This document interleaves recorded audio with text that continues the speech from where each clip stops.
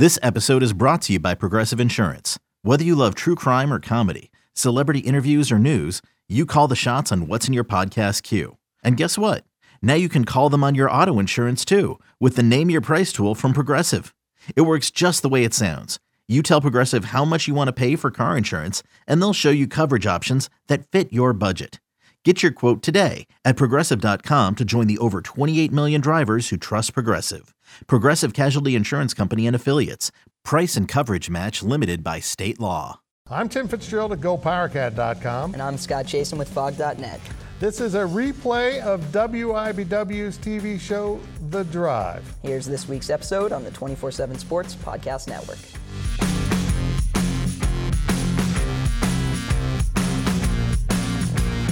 Good evening, Wildcat and Jayhawk fans, and welcome to The Drive, sponsored by FlintHillsAuto.com. I am Tim Fitzgerald of GoPowerCat.com. The man to my right is Scott Chasen of Fog.net, and Kansas beat Kansas State by 4, and K-State fans are counting that as a victory. Oh, hold on, let me actually stop you there. We're going to mark that up as a victory. I need to stop you there and just quick technical foul just for you on that one. So take a point off. We're actually going to 3 victories in that. Biggest victory was for the refs, who got to make themselves a big part of the game. They were really involved. And they had a great performance. Well, not by America's standards, but by the blowing the whistle standards. Their ref buddies called them and said, "Good job going to the monitor that early." That's what good. It was. You can interact with us on social media at Facebook.com/The Drive Show, on Twitter at The Drive 13, and of course answer our weekly poll question. And make your game predictions at thedriveshow.com. And remember, if you ever miss an episode of The Drive, you can listen to an audio-only version that will appear each Monday morning in the form of a podcast at both GoPowerCat.com and Fog.net. And we start things off with our 2-minute drill. The 2-minute drill is sponsored by Hula Hands. They've been expecting you. Now let's eat.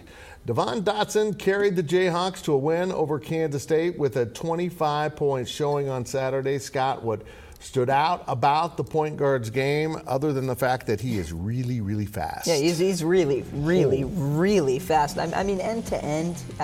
Maybe De'Aaron Fox would be the only one I've covered, at least, that could match that speed in the open court. And there have been guys he's gone up against who have maybe had enough burst or the ability to contain him or keep him from getting to the rim like he did against Kansas State, but not many. I mean, that's really not that many matchups. Maybe you're talking about Baylor with that, but just Dotson's ability both in the full and half court to kind of weave around, fight through contact, and finish inside. And he's come a long way just in terms of finishing and picking his shots, not taking the wrong ones.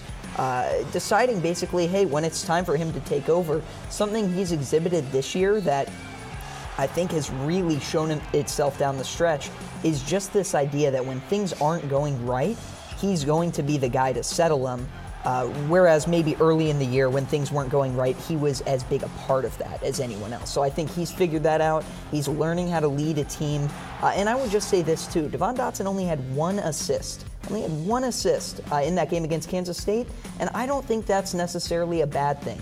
I think when KU lets the other guys who are maybe better facilitators and passers, guys like Marcus Garrett, maybe even Christian Brown a little bit, when the Jayhawks put them into a position to facilitate and say, hey, Devon, you're going to focus on playing defense, and you are going to get to the rim and score and force help, basically get downhill, get past your guy, and get the K-State defense out of sorts. I think that's when Devon Dotson's at his best. So even though he only had 1 assist, I think he can still impact the game all over. I think it's just a different kind of point guard than maybe some of the guys KU has had. Man, there was one play in the game, and my seat was just to the left of the basket, and he came right at me, and he got to the rim so quickly. It was absolutely awesome to watch. I mean, he was just a bolt, and Kansas State couldn't really react to it. Yeah, and I think the last 2 games maybe he had got a little tired. You had started to see him wear down a little bit, and Bill Self even said something, I think it was after they played Oklahoma State, where he was like, hey, you're seeing a tired guy out there, clearly getting, 4 days off or something, brought that burst right back. He's young, so. Yeah, I'm not. I'm not. Well, Kansas State put up a tough fight but lost to Kansas. Fitz, what did the Wildcats do right and wrong on Saturday? They played really good defense. Mm-hmm. And I say this Also, I think they caught KU on a day when they weren't shooting the ball. The Jayhawks were not shooting the ball well, but Kansas State took advantage of that and really did play a pretty impressive game on the defensive end. They were incredibly disruptive, particularly in that first half. An incredible stat from the first half. Kansas State was trailing by, 1 at halftime? They had 3 defensive rebounds in the entire first half.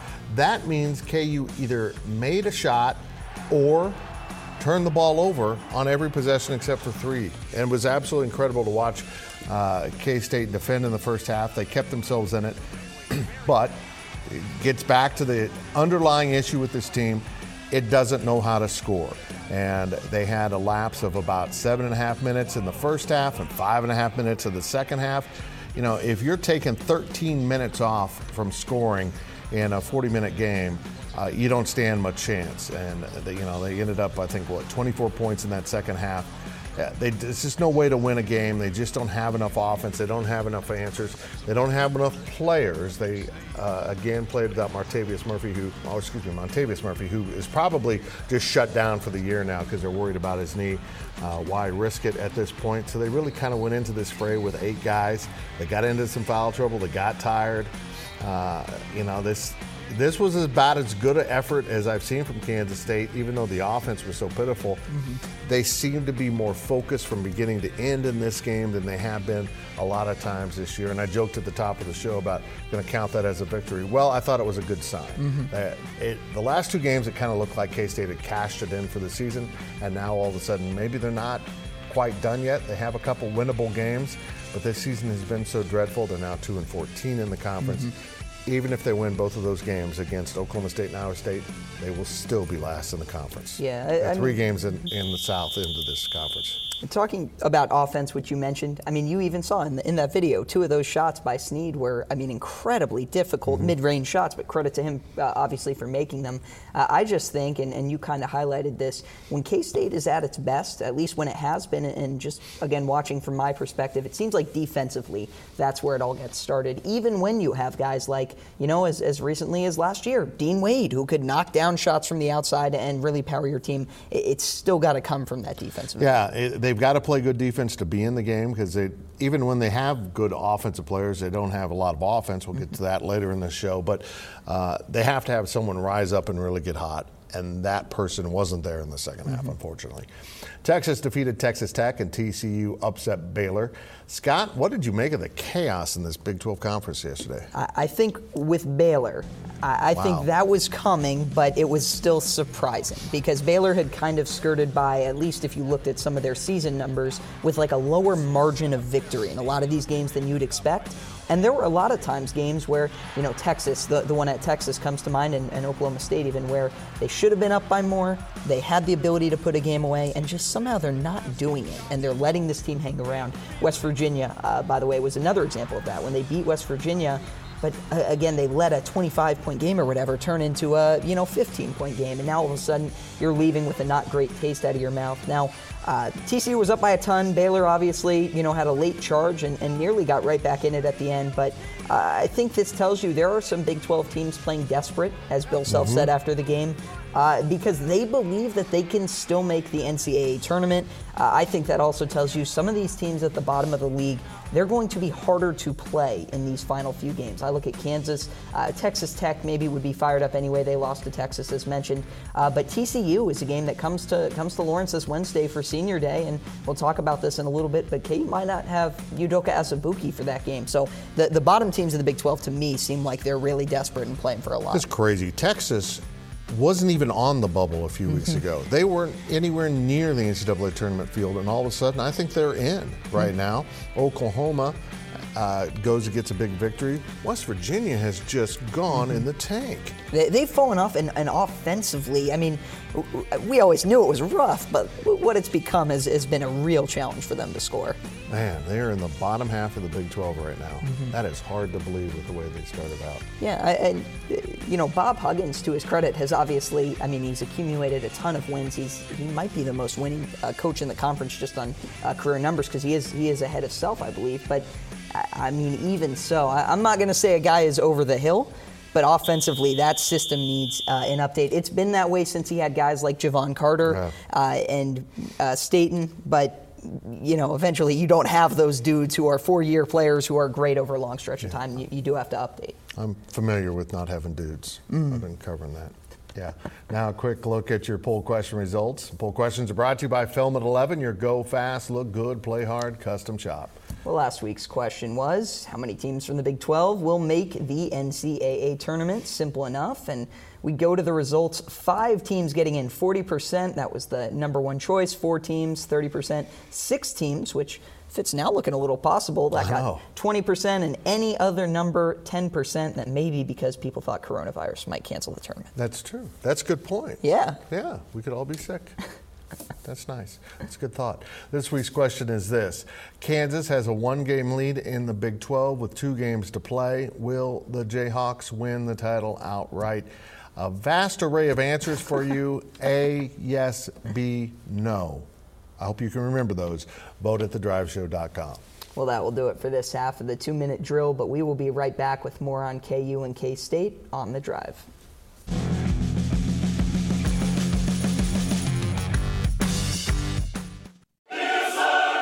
You can now relive the best moments of the UEFA Champions League 24/7. The UEFA Champions League channel is a new 24-hour streaming channel serving non-stop goals, highlights, and full match replays from the world's most prestigious club competition. Reminisce on your favorite moments, legendary players, and brilliant goals with the UEFA Champions League channel streaming around the clock on Pluto TV and the CBS Sports app.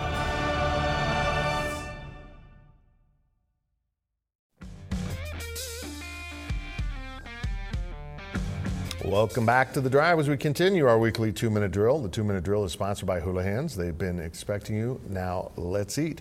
Udoka Azubuike appeared to roll his right ankle potentially twice in KU's win over K-State. Scott, what's the level of concern over that injury right now? I think there is some level. The sky is not falling in Lawrence by any means. The latest update coming from Bill Self today on Sunday is that Udoka Azubuike is questionable for the game against TCU on Wednesday. So Self doesn't know whether or not he's going to play. He's in a walking boot right now, but I don't think that's necessarily cause for concern. Marcus Garrett, fun fact, has actually been wearing a walking boot since the Iowa State game in January. He wears it around campus. It's to protect his foot and an arch issue he's been having, but obviously he's played in every single game this year. So I think that doesn't necessarily by itself have to be cause for alarm. What maybe might be is the fact that overnight, I guess Self said that it swelled up a little bit more. So now all of a sudden you have this injury where Azubuike goes down. Looks like twice he stepped on another player's foot. Nothing malicious or anything like that at all. Not a guy, shooting a jump shot and someone slides over him. That's obviously not Azubuike's game, but that happened twice, and he took another fall where he landed on his tailbone and his back, and so that probably doesn't feel good. But for Kansas not having him, it's kind of obvious what the drop-off is. You have a guy who could be the team's most valuable presence just in terms of what he brings to you when he's on the court and what you're missing when he's not on the court. And think about senior day, not having Doak. You're down to David McCormick before Silvio De Sousa's suspension is up. It'll be up for the Texas Tech game after that. So all of a sudden, KU becomes extremely thin in the front court. You've really got David McCormick and whatever you can get out of Doak. And even though Azubuike didn't have a huge game against Kansas State, Self said it was just important for him to play to eat up some of those minutes. They need him in the NCAA tournament. This is not a Final Four team without Udoka Azubuike. They won't be able to survive if they get into the wrong matchup. But if they can get him at 70, 80-ish% or something like that, very similar to the Final Four year 2 years ago, they definitely have the firepower to get that done. So we'll track it and we'll see what he's like. This is 1 day out from the injury, so you don't really know yet. I was really surprised he came back and played. Mm-hmm. It looked really, really bad. It looked like he wouldn't.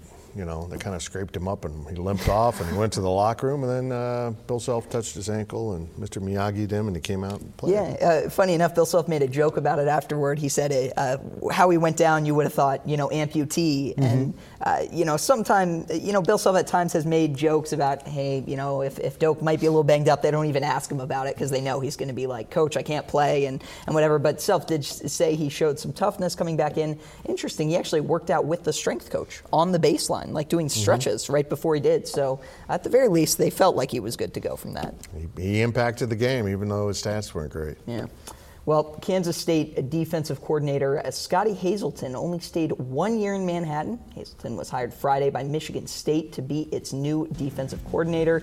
How did this go down, and what does this mean for K-State football? A strange time for coaching movement, but this is all set up by the retirement at Michigan State and Mel Tucker from Colorado coming in at a weird time, and then he puts together his staff.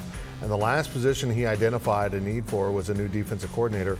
And Scotty Hazelton really caught people's attention with what he did this year with Kansas State and that defense, because Kansas State had the second best third down defense in the entire country and only gave up about 21 points a game in a league like the Big 12. He really caught people's attention. And Michigan State wanted him and wanted him badly because they basically doubled his salary from $550,000 to more than $1 million a year to be an assistant coach. And off to East Lansing he goes. He didn't want to leave. I had just spoken with him a couple weeks earlier, and he talked about how much he and his family loved Manhattan and they loved this coaching staff. But boy, when you get an opportunity like that, it's a really nice program. East Lansing's a wonderful college town. And there was a million reasons to take that job. So he departs, and what it means for Kansas State is now they have to continue to play the same type of defense they did under Hazelton, who really rebranded the culture on the defensive side of the ball and reinvented them from being a really passive, sit back and bend but don't break kind of defense to one that tended to attack more, at least posture more, confuse quarterbacks more. I expect them to hire from within.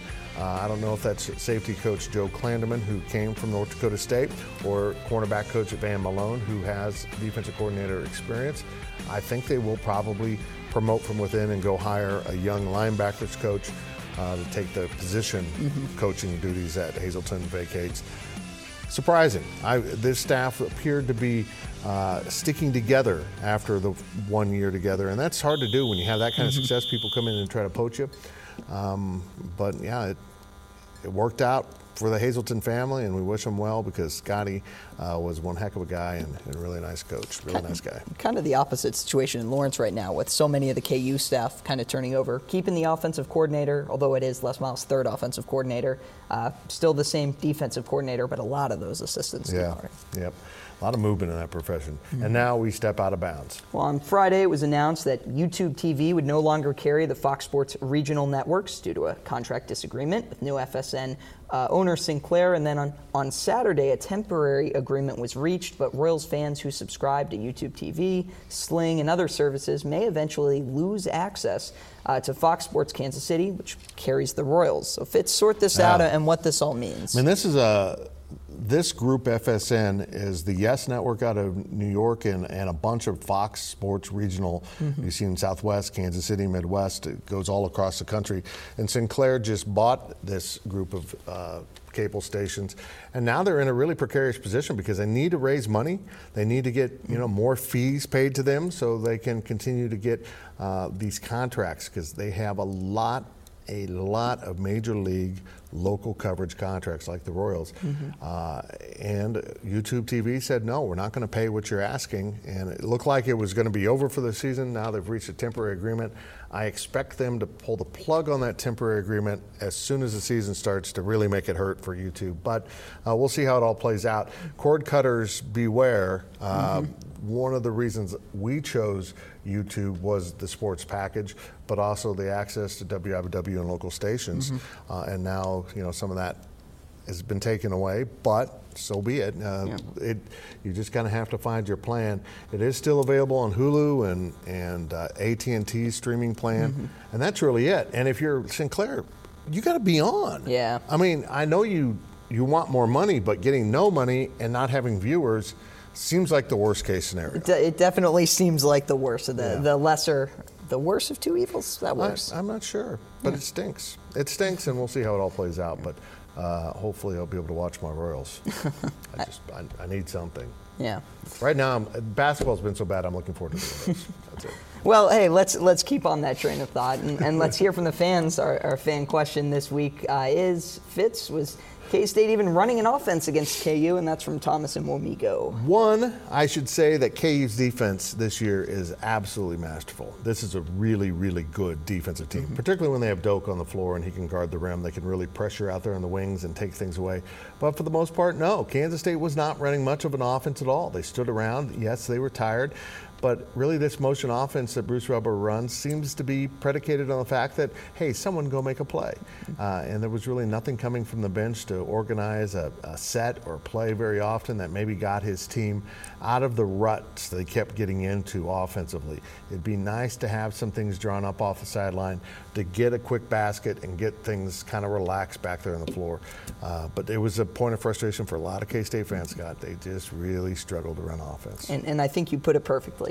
Kansas plays defense at a great level. They're one of the best defensive teams in the country, if not the best. But that doesn't mean the other team can't do things to score. Iowa State and Oklahoma both scored 70 on Kansas, so K-State can too. K-State almost broke 60 points. Almost. Well, remember to ask us your questions on our Facebook page and on Twitter at The Drive 13. And when we return, we will look at our predictions here on The Drive.